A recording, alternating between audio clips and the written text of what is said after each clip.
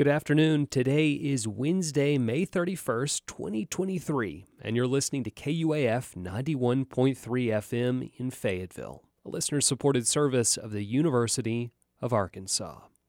And this is a special episode of Ozarks at Large. I'm Daniel Carruth, and all this week the OAL team is taking a bit of a break and bringing you some archive and special stories. Today, we have a collection of excerpts from a few KUAF-produced podcasts. Later in the episode, we'll hear from two standout podcast hosts, Irvin Camacho of the District 3 podcast and Randy Wilburn of the I Am Northwest Arkansas podcast. And then we'll take an unusual tour of Rome with a group of students from the University of Arkansas on Points of Departure. First, though, we turn to the most recent episode of The R Word, a series about reparations' role in racial, social, and economic justice and the Christian church, both historically and today. In this episode, host Lowell Taylor speaks with author Christina Edmondson. Her book, Faithful Anti-Racism, Moving Past Talk to Systemic Change, explores practical ways to combat racism within the Christian church. Here's an excerpt from that conversation. I'll give you a little bit of backstory, because I think it'll help you to make sense out of the book and why we decided to present this offering, so to speak. Some years back, this is like pre-COVID days, so it feels like a decade ago, but it was not a decade, but it was pre-COVID. Chad and I, we did not know each other, but we were a part of a group of people that were invited to an event that was in Seattle, I believe, remembering correctly. And Dr. Brenda Salter McNeil was the person who convened this time together. And it wasn't a huge crowd of people, but I remember there being maybe roughly 20-ish, I think, of us. And people knew each other's work or knew each other's names in some way, shape, or form. But some people knew each other really well, and some people were just starting to get to know each other. And it was an opportunity really for like a kind of a spiritual respite for people who are Christians who do the work or hope to do the work of racial justice. And it was at that place that I got to hang out with some researchers like Chad Brennan and Michael Emerson and others. And we began to brainstorm and just talk about what it means to be in higher ed, or to approach this particular topic, not first and foremost as a preacher, although we are preachy, I'm sure, but to approach it, bringing to bear kind of our social science background and interest, right? And mine largely as a psychologist, but has a sociology background as well. And from there, conversations kind of flowed, and I had some buddies that were there, actually two pastors in Chicago, and you're probably familiar with their work. One was Daniel Hill, and the other was Pastor David Swanson. And I remember both of them saying, like, Christina, where's your book? Like, you should write a book. I was like, yeah, y'all should give me a sabbatical. But it was a very, very kind. I think they were saying, like, we would read what you share. And then a matter of months later, that team reached out to me, Chad specifically, and initially would ask me questions about the research project that they had underway, and my thoughts about the target audience, the framing of questions, so kind of methodological kind of stuff. And eventually, we knew that from this large research project of both quantitative and qualitative research, there was going to be this huge body of material produced, and what were we going to do with it? And we knew that Glenn Bracey has a book that he's working on. Michael Emerson has a book that he's working on. A lot of those are very strong kind of academic audience books. Really important for the church, but I would say that the first audience is academicians. And Chad reached out to me about writing a book where we knew the audience would be Christians, church-going Christian types who say they believe the Bible, like that kind of group of people. And that was interesting to me, and particularly with my psychologist hat on, to think about how to talk to that population, but to bring to bear in relevant and faithful ways what we see in the social science work, right, around religion and racism. And so we got to working on it, and we didn't know COVID was going to happen, but we kept working, and then we produced this book, which I hope has been helpful to people that have been able to read it. Well, I'm so happy that you did write the book. I so enjoyed it, and especially have appreciated really everything I've read by some of the folks that you mentioned, Michael Emerson, Corey Little Edwards, who I think both wrote forwards to your book. Absolutely, man, that's incredible. It's like if you can get those two folks to forward for your book, it's like, man, you know some good folks. Well, this is what I realized. Even if people didn't like the part that Chad and I created, they would at least, give honor where honor is due to Dr. Corey Edwards Little and to Michael Emerson. And they had been people who I would think from an academic standpoint were, sociologist heroes of mine. And so it's really cool to think about their contribution, and just a reminder that that people are doing the work of the kingdom from all kinds of locations. And so some of us are in higher education or business or wherever we might be. We don't necessarily all kind of live at the pulpit to do that work. Yeah, well, I will say I did purchase the book before I knew who wrote the foreword, but afterwards I was happy to see that. There you go. But Dr. Edmondson, speaking of the research, to me, one of the most important findings from the research that you base the book on is that many people, especially white Christians, have misunderstood the problem of racism. Therefore, we've made it worse, not better. And in chapter 1, you wrote, quote, "There was a large percentage of Christians in all racial groups who provided non-structural explanations or denied the existence of racial disparities. That is a major barrier to Christians helping to address racial injustice. If we do not understand the problem, it is much more likely that we will contribute to perpetuate it rather than helping to address it." To me, that may have been the most important paragraph of the book. So can you comment on that? Oh, sure. And, this appeals to the work certainly of Michael Emerson and others, right? Who, so when we're trying to make sense out of the world around us, we employ different tools to make that happen, right?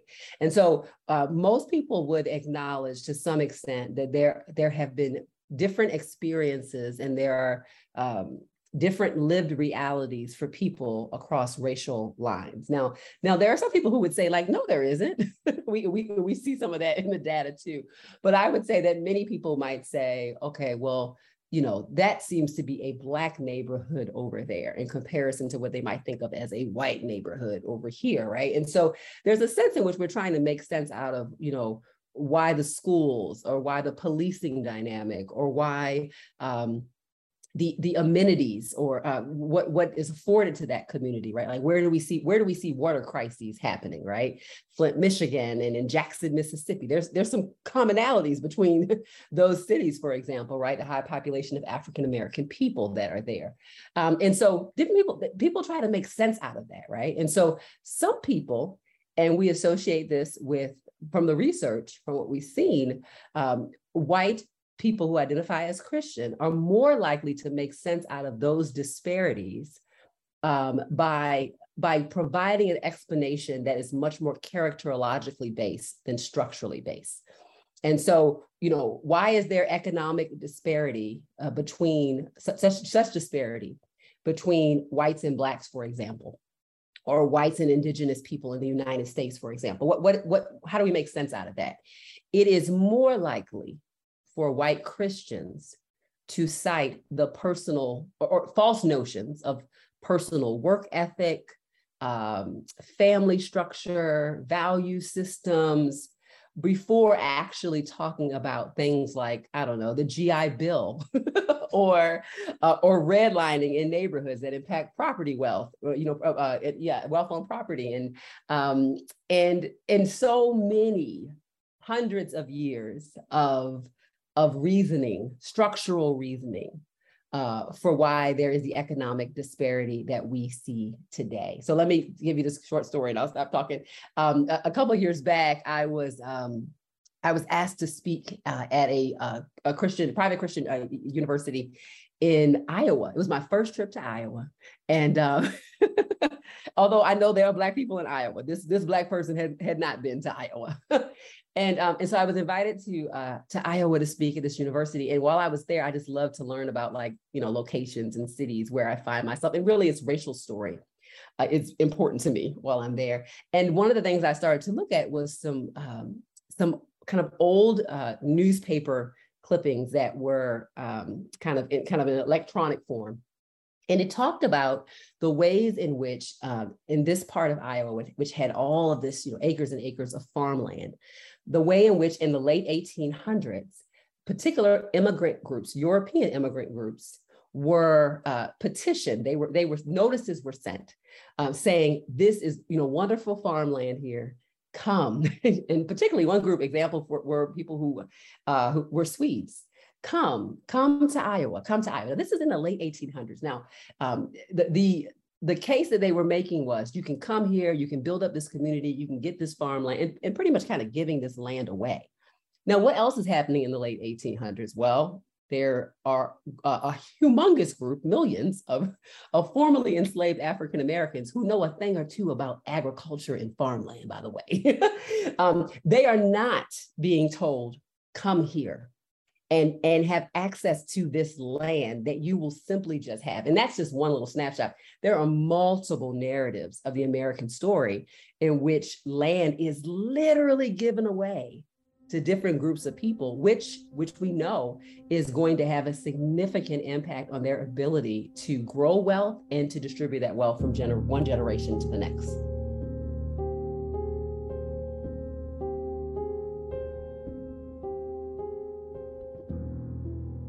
Thank you for that answer, Dr. Edmondson. I know it's beyond the scope of today's conversation to explain why structural explanations are more correct than non-structural explanations for racial disparities. However, I do want to say I was impressed by the persistence of that misunderstanding from, for example, Divided by Faith in 2000 to your book, which was written in 2021, 2022, that same misunderstanding persists among white Christians. And, even in the work of Robert Jones, that I read, that I think was written in 2014, 2016, that's a consistent theme among folks who are like me, white Christian people who identify that way. But I think it's important for us to acknowledge that misunderstanding if we have any hope of contributing positively to racial justice, to racial equity. So I really appreciate you all shining a light on that. Well, and so it's not that. So white Christians have been given that narrative. They've been given that narrative so early in their development, and it's so much in kind of the ethos and in the fog of their socialization that they may not even be able to individually pinpoint, like, where did I first get that from? That's my original idea. It's not. Like, it's a well propagandized idea.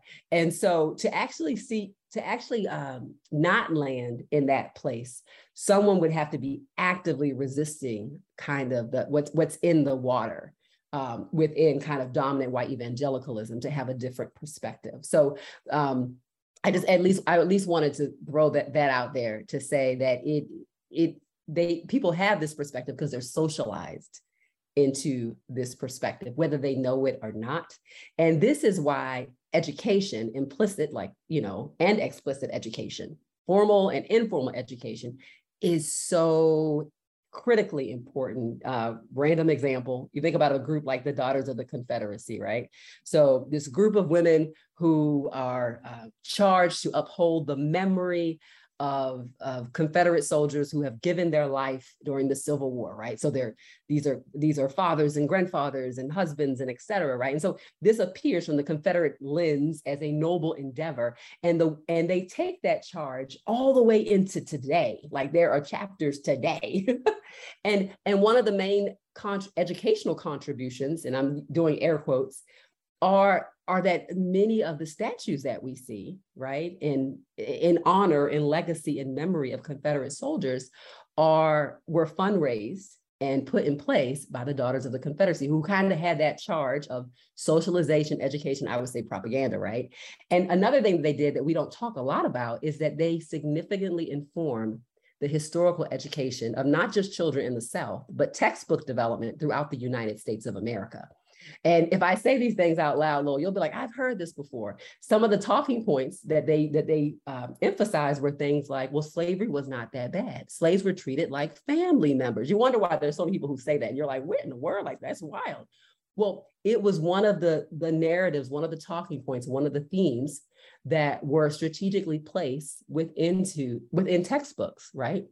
So that was a big one. The other one, you'll hear this all the time, the Civil War was not about slavery. It was not about, right? And you're like, what in the world? Like, we can read Confederate generals, we can read like the primary sources in their own words, and they will say this. And yet it appears that talking point is much stronger and louder than even the words of Confederate generals themselves.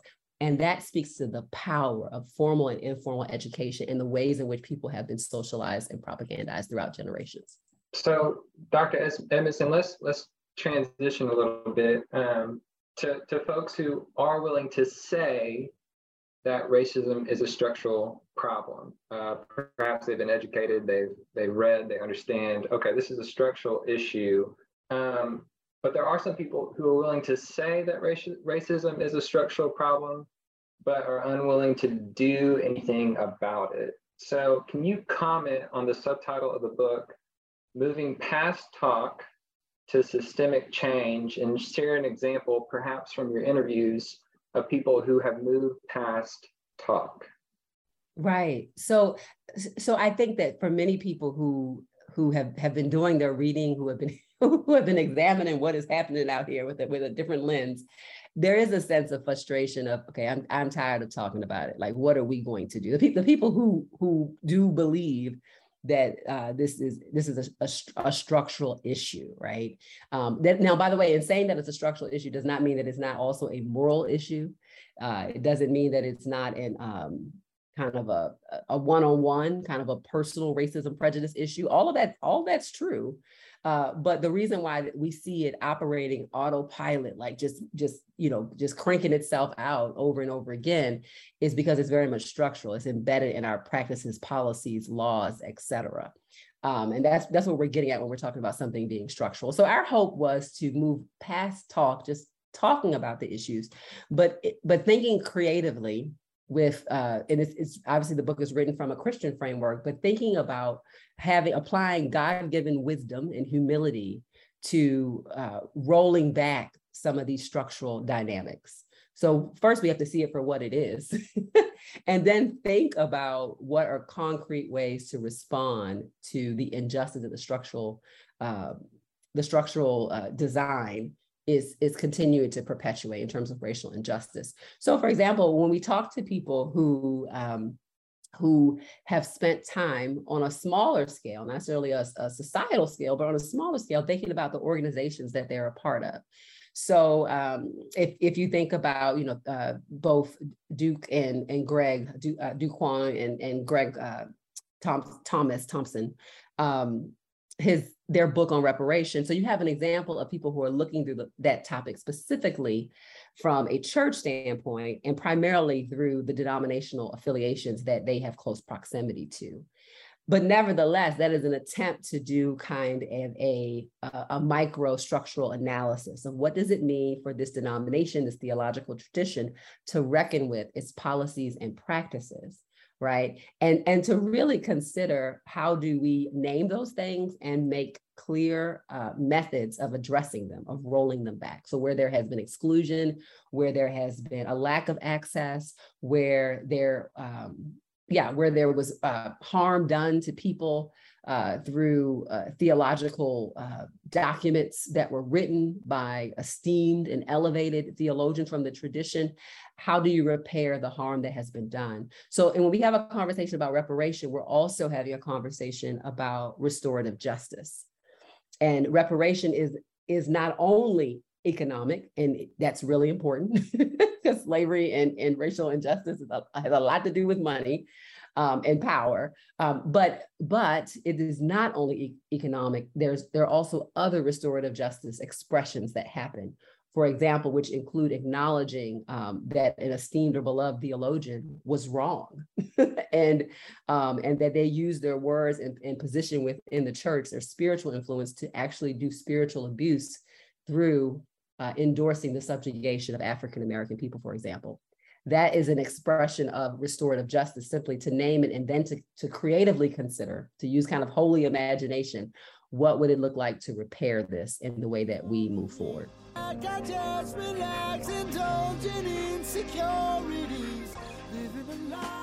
That was Christina Edmondson speaking with host Lowell Taylor on the most recent episode of his podcast, The R Word. You can hear the full podcast episode and more from The R Word when you go online to KUAF.com or by searching The R Word wherever you listen to podcasts. This is a special episode of Ozarks at Large. A quick reminder, all of the podcasts you hear in this episode are able to listen to in their entirety right now, wherever you listen to podcasts or online at KUAF.com. Just go to the Listen tab and click Local Podcasts. The third annual Her Set, Her Sound Festival is back June 9th and 10th at West and Watson and Prairie Street Live in Fayetteville. Her Set, Her Sound takes up space to celebrate identity and empower women and non-binary DJs in our region. Guests can enjoy food trucks, vendors, and entrepreneurs, plus groovy vibes and activations to amplify her on and off the stage. Tickets and sponsorship information available at hersethersound.com. You're listening to Ozarks at Large. I'm Daniel Carruth. Feeding America ranks Arkansas as the second most food insecure state in the U.S. What does it look like to have a better understanding of where our food comes from? And what exactly does food justice mean? Terrius Bruce is a doctoral student studying these questions, and he was a guest on the last episode of the podcast Undisciplined, produced in conjunction with KUAF and Ozarks at Large and the African and African American Studies program at the University of Arkansas. The show is hosted by Carrie Banton. Here's a piece of that episode released in April. I did grow up in a food secure home. Food was something that I didn't look at as being without, but at the same time, I didn't really understand what it meant to be without food. I didn't have a lot of people that I could identify to say, oh, they don't have food. So food was always something that was familiar to me. Food represented love and care and affection and family. I associated food with being around people that I care about, and I never saw that, there was a lack of food. I don't think it was until maybe high school or maybe high school or college when I realized that there are people who are without food and they have no way to get food, and it's a difficulty to acquire food on a daily basis, not necessarily just to have in your refrigerator, every week, but just day by day, trying to understand where the next meal is coming from. Not 3 meals a day, but just 1 meal a day.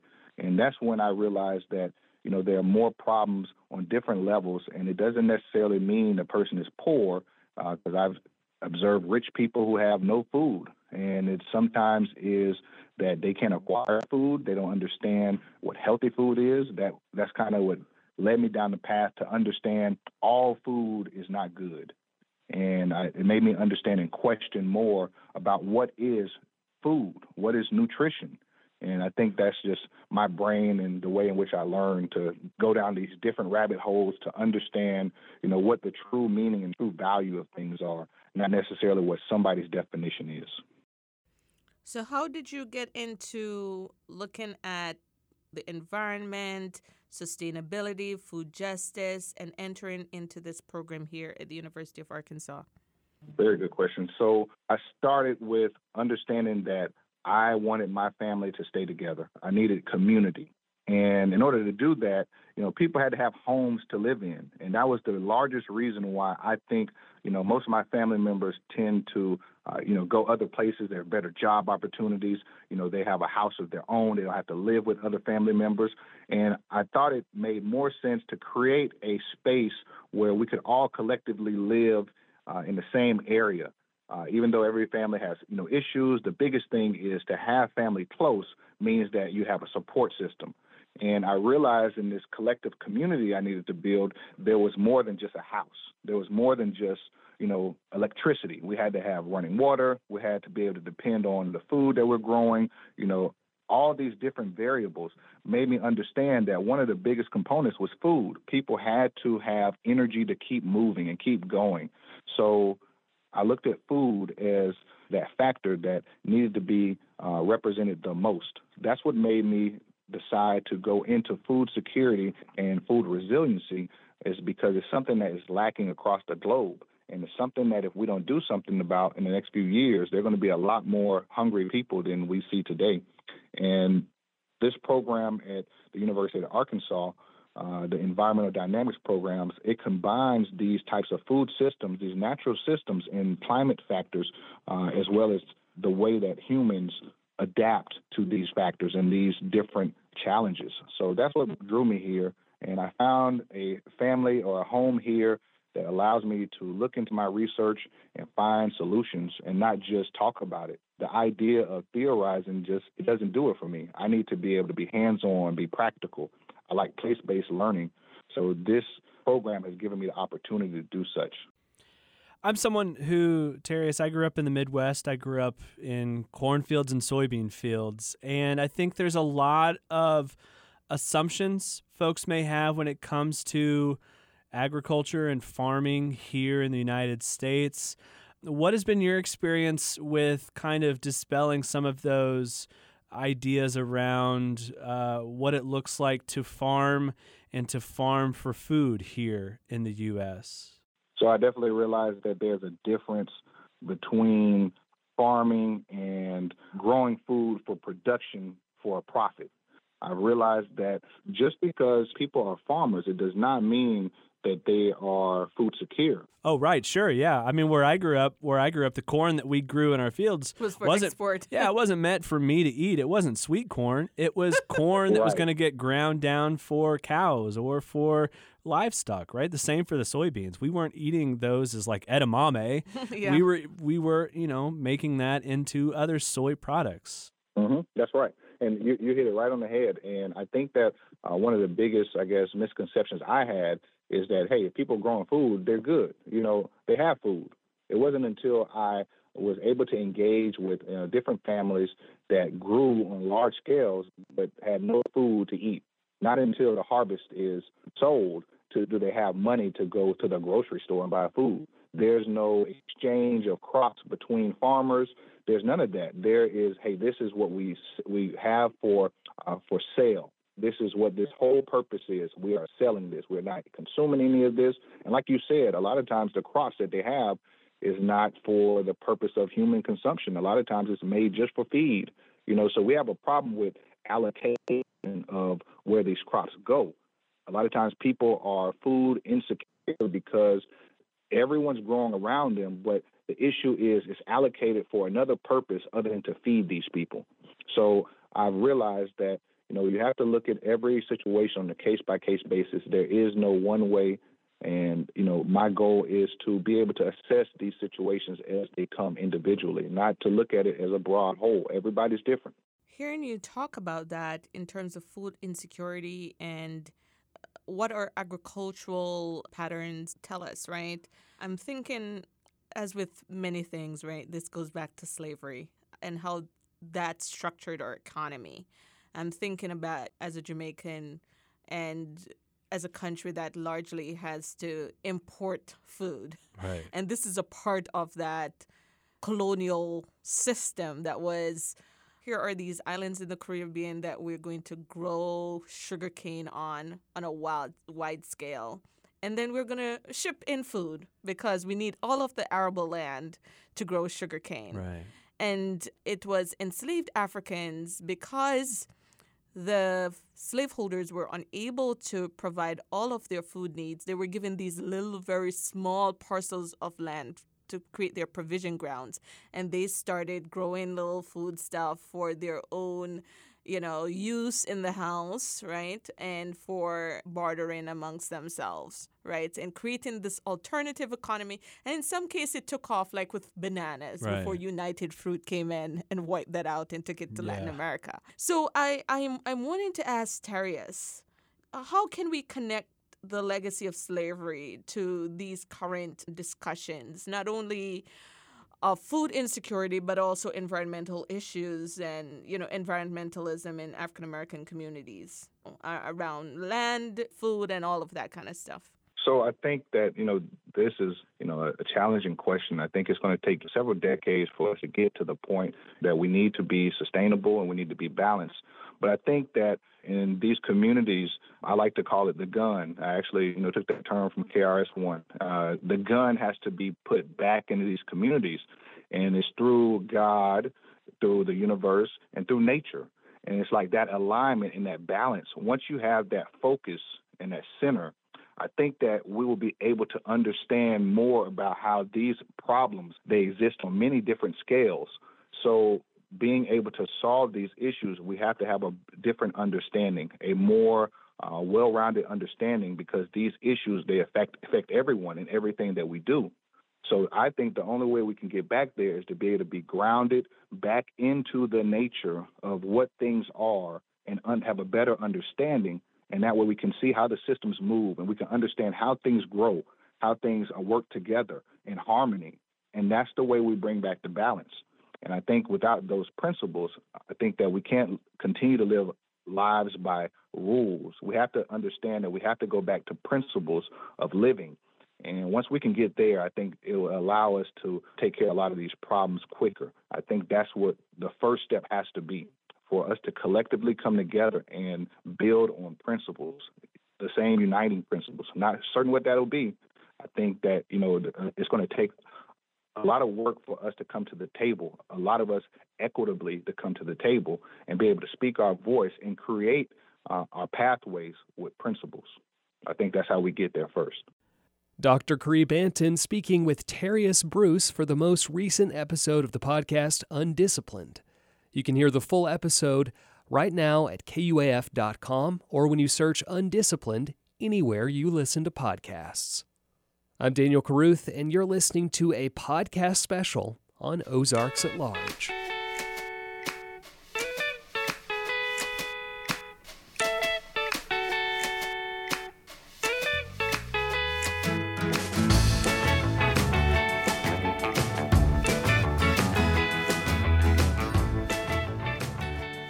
This is Ozarks at Large. Two of Northwest Arkansas's most popular podcasters met earlier this spring in the Furman Garner Performance Studio at KUAF. Randy Wilburn is the host of I Am Northwest Arkansas, and Irvin Camacho is the host of District 3. Both podcasts also happen to be distributed by KUAF. In this episode of I Am Northwest Arkansas, the prolific host covered several topics, from how podcasts are helping to bring more and different voices to local storytelling, and as we'll hear in this excerpt, what a growing Latino and Latina population in the region can mean for Northwest Arkansas. Irvin Camacho speaks first. I think specifically there's a lot of jobs here, and that's one of the driving factors. That's why people want to come here. Mm-hmm. I know that was the biggest factor for us. There was more jobs. There was more opportunities college-wise as well. And contrary to what some people might think, this is a very safe place. You know, it's a very safe place. Absolutely. Sure, we have our little issues here and there, right? But overall, if you compare it to where I'm from, like, we show up on an episode of Cops. Like, every episode of Cops has a segment dedicated to my birthplace. Yeah. To Salinas, California. Yeah. You know, and we come from a place where in our neighborhood, there was a lot of crime, gang activity and stuff. Here, I haven't had any issues myself. Right. Ever. Right. You know, and we're very blessed to be here. But I think what ends up happening is that one relative will move here from someplace in Mexico, and then they'll tell the rest of the relatives who live in either Mexico or California or other states, come over here. There's jobs. Right. Like, I've interviewed probably 40, 50 people on this podcast where their story has been that. It's been like, I asked them, how did you get here? And they said a relative told us that there was jobs, opportunities, and it was a safe place to move to. And that's why we moved here. We just want to succeed. We want to be able to, as cliche as this may sound, pursue the American dream and live it, and be happy with our families. Yeah. So I think that's the driving factor as to why you see these populations of Latinx folks increase here in Northwest Arkansas and Arkansas in general. Yeah. And I'm glad you mentioned that. And I want to ask you this because, I get asked this all the time. And I know there's been blowback and there's a little bit of PC about the whole term Latinx. Yeah. Where do you fall on that conversation? Is it acceptable? Is there a better term to use as far as that's concerned?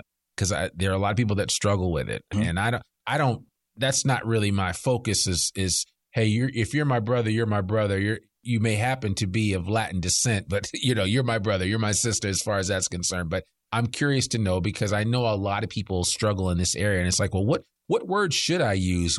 What have you said? And what is acceptable in the community that you're finding? So this was part of the conversation I had with Ro on her podcast. Okay. We talked about this. So it's complicated, right? I want to start by saying that it's complicated. And I also want to start by saying that I am not the sole representative of the Latinx community. Oh, I got you. And I'm just like, I'm not the sole representative of all Black people. That's for sure. Before we get the trolls up in here. So I use the word Latinx simply because folks from the trans LGBTQ community told me that's the term at that time that made them feel welcome, inclusive, and in the Latino community. So that's why I use it. And also, I use it because, let's say, for example, there's a room full of Latina women, right? It's a room full of Latinas. One man comes in, it stops being a room full of Latinas, it becomes Latinos. Right? So Latinx for me just made sense simply because of the inclusive part, but at the same time, just to kind of find some sort of term that represents us all and that it includes everybody that may use some other type of terms in the future. Sure. But after saying that, Latinx is not used in our family gatherings. Like my family has never used the term Latinx. They'll use Latinos, Latinas, Hispanics. Those of us, the majority of us that use the Latinx term are not forcing anybody to use it. We're just saying, this is why we use it. This is why it's important to us. Some people use Latinx. Some people use Latin because it has the E at the end and it's easier to pronounce in Spanish for folks. Yeah. We're not going to get mad at whatever you use. Just don't, as long as you don't use anything derogatory, we don't care what you call us. This is just what we're going to call ourselves. And we don't understand why it's been made a big deal because we're not trying to force anything on anyone. Yeah. But ultimately, the ones that use Latin or Latinx, we're just trying to be inclusive. That's it. Doesn't hurt anybody. Yeah. Doesn't affect anybody, but it does make someone feel welcomed into our community by us using that term. Okay. That's why. Yeah, that makes perfect sense. So, all right. Well, I will certainly keep that in mind as I move forward. But every now and then it does come up. And so I just figured it would be worth asking. So it's not a big deal. It's not. I think only 3% of the Latinx population use the term. And I know a lot of people have said that the other percent hate it, but they don't hate it. They just don't know about it, don't care about it, don't have a conversation about it. But it's up to us. Maybe the next generation will use it more, right? But we're not here trying to force our parents or folks that are older to use it. We just, we use whatever they want to use. Sure. But we don't even use those kind of terms. We don't even use, like in conversations, we really don't talk about Hispanics, Latinos, or anything in our families. We just talk about us, without labels. But they're trying to make it a big deal, but it really isn't. Yeah, for us. I got you. Yeah, I got you. No, that makes perfect sense. So now, I know you offer a bilingual podcast. How are you able to do both episodes? Are some episodes in English? Some episodes are in Spanish? So we've done episodes in Spanish and the majority of our episodes are in English. But whenever there's someone that comes in that speaks Spanish and English, we'll just change. We talk in Spanish and then we'll just shift to English. But we try to have the majority of the language be English so that folks that don't understand Spanish can still enjoy it. And relate. Yes. Yeah. But the goal is if someone comes in that's bilingual, we're going to throw in some Spanish in there because we want to keep that bilingual flow going. And sometimes it just comes out naturally without thinking. Yeah. Like I'll be talking English and then I get mad or something and the Spanish comes out. Right. Right. So we try to do it in that way. we can't go full Spanish just because a lot of the folks that listen to us won't understand. Yeah. And we want to stay true to our roots and include Spanish. So like I said, we try to put it in there whenever we have some bilingual guests. We don't want to make anybody feel left out, though. That was Irvin Camacho, host of the District 3 podcast, and the guest of Randy Wilburn, who hosts and produces the I Am Northwest Arkansas podcast. You can listen to more at iamnorthwestarkansas.com or subscribe anywhere you listen to podcasts.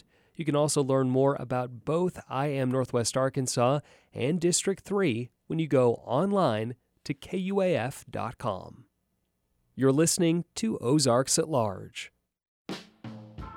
KUAF's Listening Lab is now open. The Listening Lab is a space for honest and intimate conversations to better understand our neighbors and ourselves, and is made possible by the Walmart Foundation.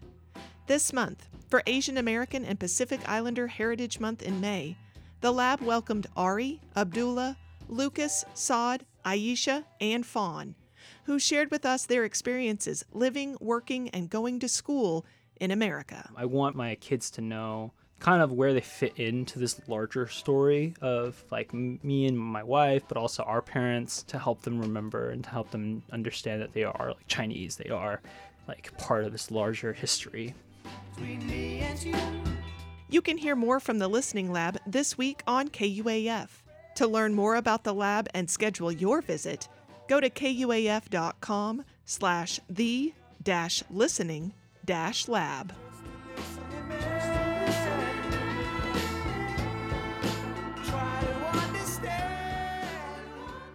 And we'll have more from KUAF's newest project, the Listening Lab, on tomorrow's episode of Ozarks at Large. Our final chapter in this podcast journey takes us to Rome with the Points of Departure podcast. The series brings together people from all over the world to explore local solutions to global problems. Host Lawrence Hare and Rogelio Garcia Contreras recorded episodes from Europe last summer when they were visiting with partner organizations in Barcelona and Rome. In this episode, we tag along on a field trip with University of Arkansas students as they get a different perspective on the Eternal City. It's a sweltering June day in Rome, and traffic buzzes while big puffy clouds obscure the pounding sun for just a moment while a group of university students crowd around a tour guide. The big nose, Nasone. The big nose. Okay, it is the very important symbol of the city. But this isn't the typical tour you would think of. They aren't gathered outside of the Colosseum or the Vatican or any other number of historical landmarks that you might find in the Eternal City. Today, this class from the University of Arkansas is touring a multi-ethnic food market. You're listening to Points of Departure. This is producer Daniel Carruth here, and I'm giving Lawrence and Rogelio a break for today and closing out the second season with a bit of a field trip. We'll follow along with students in the U of A Rome campus's Global Studies class at the end of their studies last summer. Professor Camilla Lay explains how she's attempting to take new approaches to study abroad that can push students out of their comfort zone and let them experience the reality of a city from the tastes, smells, history, and politics that they're actually studying in. All that and more coming up on Points of Departure. Listen, I really want some dates. I love dates.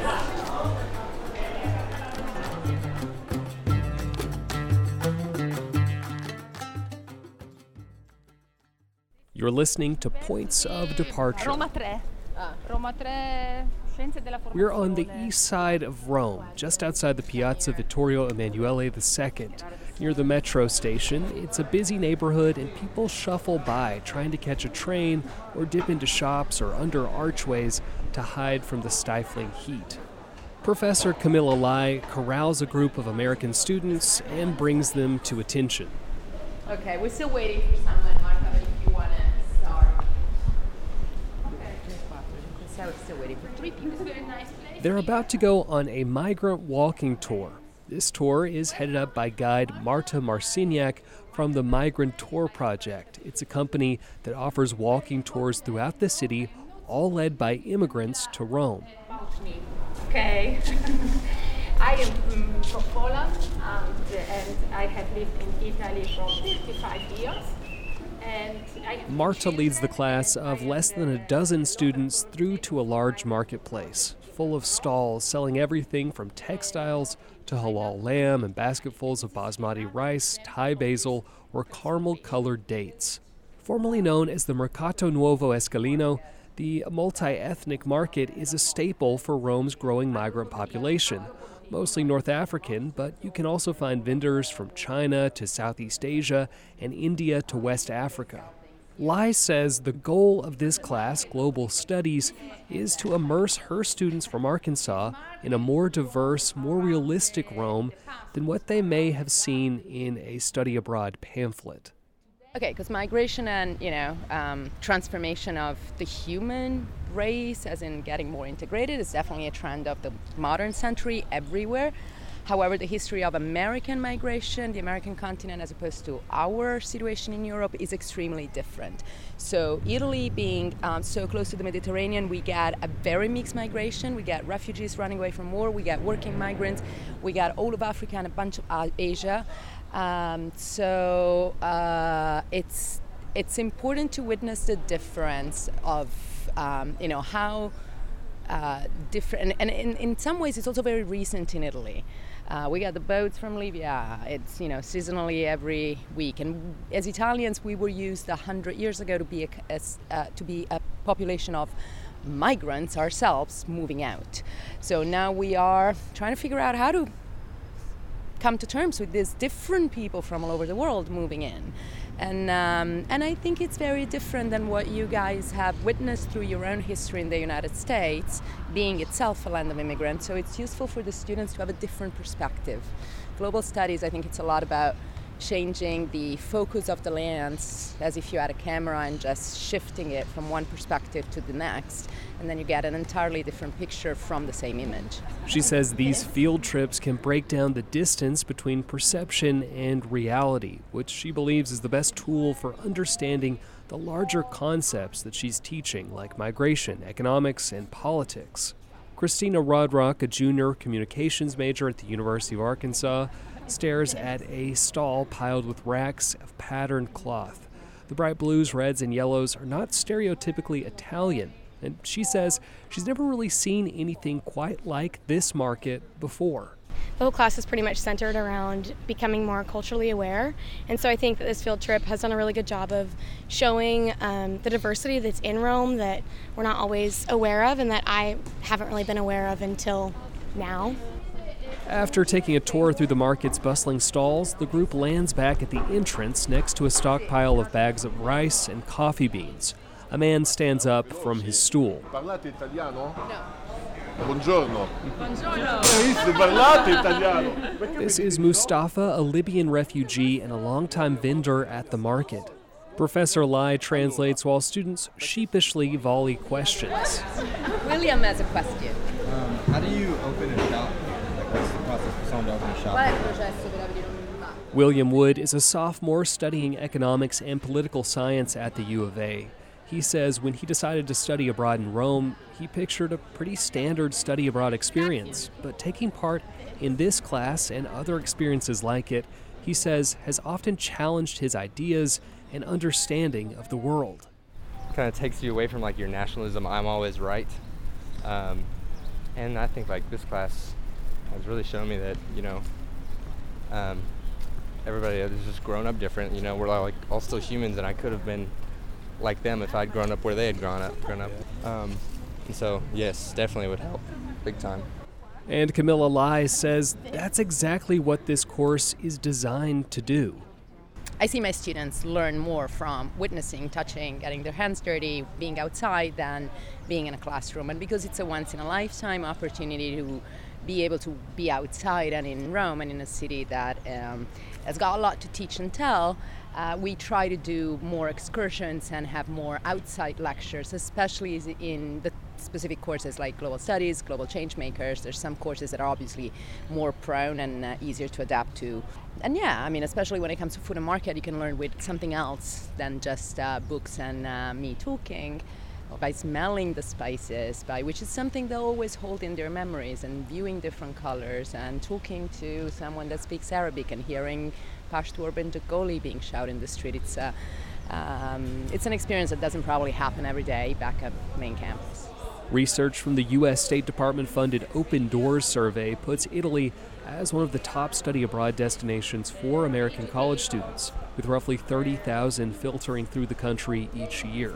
And Lai believes too often these students don't get a real look at her country or even break out of those designated tourist areas. I always see my students transform. 5 weeks is an extremely short time, but it's very concentrated. From the questions they asked at the beginning, and someone, now just off my head, William came and said, I can tell who's Italian, who's American by looking at how people dress in the street. I'm not used to that. And then one time we went to a cooking class of Syrian refugees in a place that's definitely out of the tourist track, and he was like, oh my God, it feels like Raleigh, North Carolina. I was like, I would have never thought that, but that a neighborhood in Tuscolana would be so similar to Raleigh, North Carolina. But at the beginning, they compare everything to the US, to what's familiar to them. And then there's a sudden shift of opening up and just being open to the unexpected. Kind of let their guards down somehow. They're not scared. Not that they're scared, but subconsciously maybe they are a little bit more careful. And then they become extremely open to the unexpected. And that's when I think the real learning comes in. The migrant tour flows through the Vittorio Emanuele neighborhood, past bubbling water fountains and churches, yes, but also past storefronts showing off specialty African goods and even a mosque. The tour ends just outside of Termini Station, one of the busiest in the city. Junior Elizabeth McKitchick says the more tangible, unexpected experiences like this have added to her study abroad experience. Yeah, I'm getting to do things that I would probably never do if I just came here on vacation with family. So it's really cool, especially with this class, to get to be immersed in the culture. And Rodrock, who wants to work with refugees in the future, agrees that these excursions and interactions have been fundamental to the course. Before I actually studied abroad, I had this kind of glamorous idea of what it was, and this glorified version of getting to see a country. But I think coming here, I was really able to see the culture and be immersed in it. And so I think Study Abroad did a really good job in this class, especially showing that other side of the people who actually live here, and not just the Colosseum and the Vatican. Che il mercato prima era italiano, romano, proprio romano. The real Roman flavor, not even Italian, just Roman traditional flavor products. Points of Departure is hosted by Rogelio Garcia Contreras and Lawrence Hare, and is a podcast production of KUAF Public Radio and Arkansas Global Changemakers. You can listen to full episodes online at KUAF.com or just search Points of Departure wherever you listen to podcasts. KUAF is your source for news and entertainment on the air and in your podcast feed. With podcasts like Ozarks at Large, Resilient Black Women, The Lunch Hour, and The R Word. You can rely on KUAF to bring you a diverse lineup of culture and news you need whenever you need it. Find our entire lineup of podcasts at KUAF.com/podcasts. The Northwest Arkansas Naturals host the Corpus Christi Hooks this week at Arvest Ballpark in Springdale. Tickets and promotional information are available online at nwanaturals.com. You've been listening to a special episode of Ozarks at Large on KUAF 91.3 FM in Fayetteville, a listener-supported service of the School of Journalism and Strategic Media at the University of Arkansas. Today's show was produced in the Karantaha News Studio. Contributors included Lowell Taylor, Carrie Banton, Matthew Moore, Randy Wilburn, Irvin Camacho, Lawrence Hare, and Rogelio Garcia Contreras. On tomorrow's show, we'll bring you excerpts from KUAF's new Listening Lab. Until then, I'm Daniel Caruth. Thanks for listening to Ozarks at Large.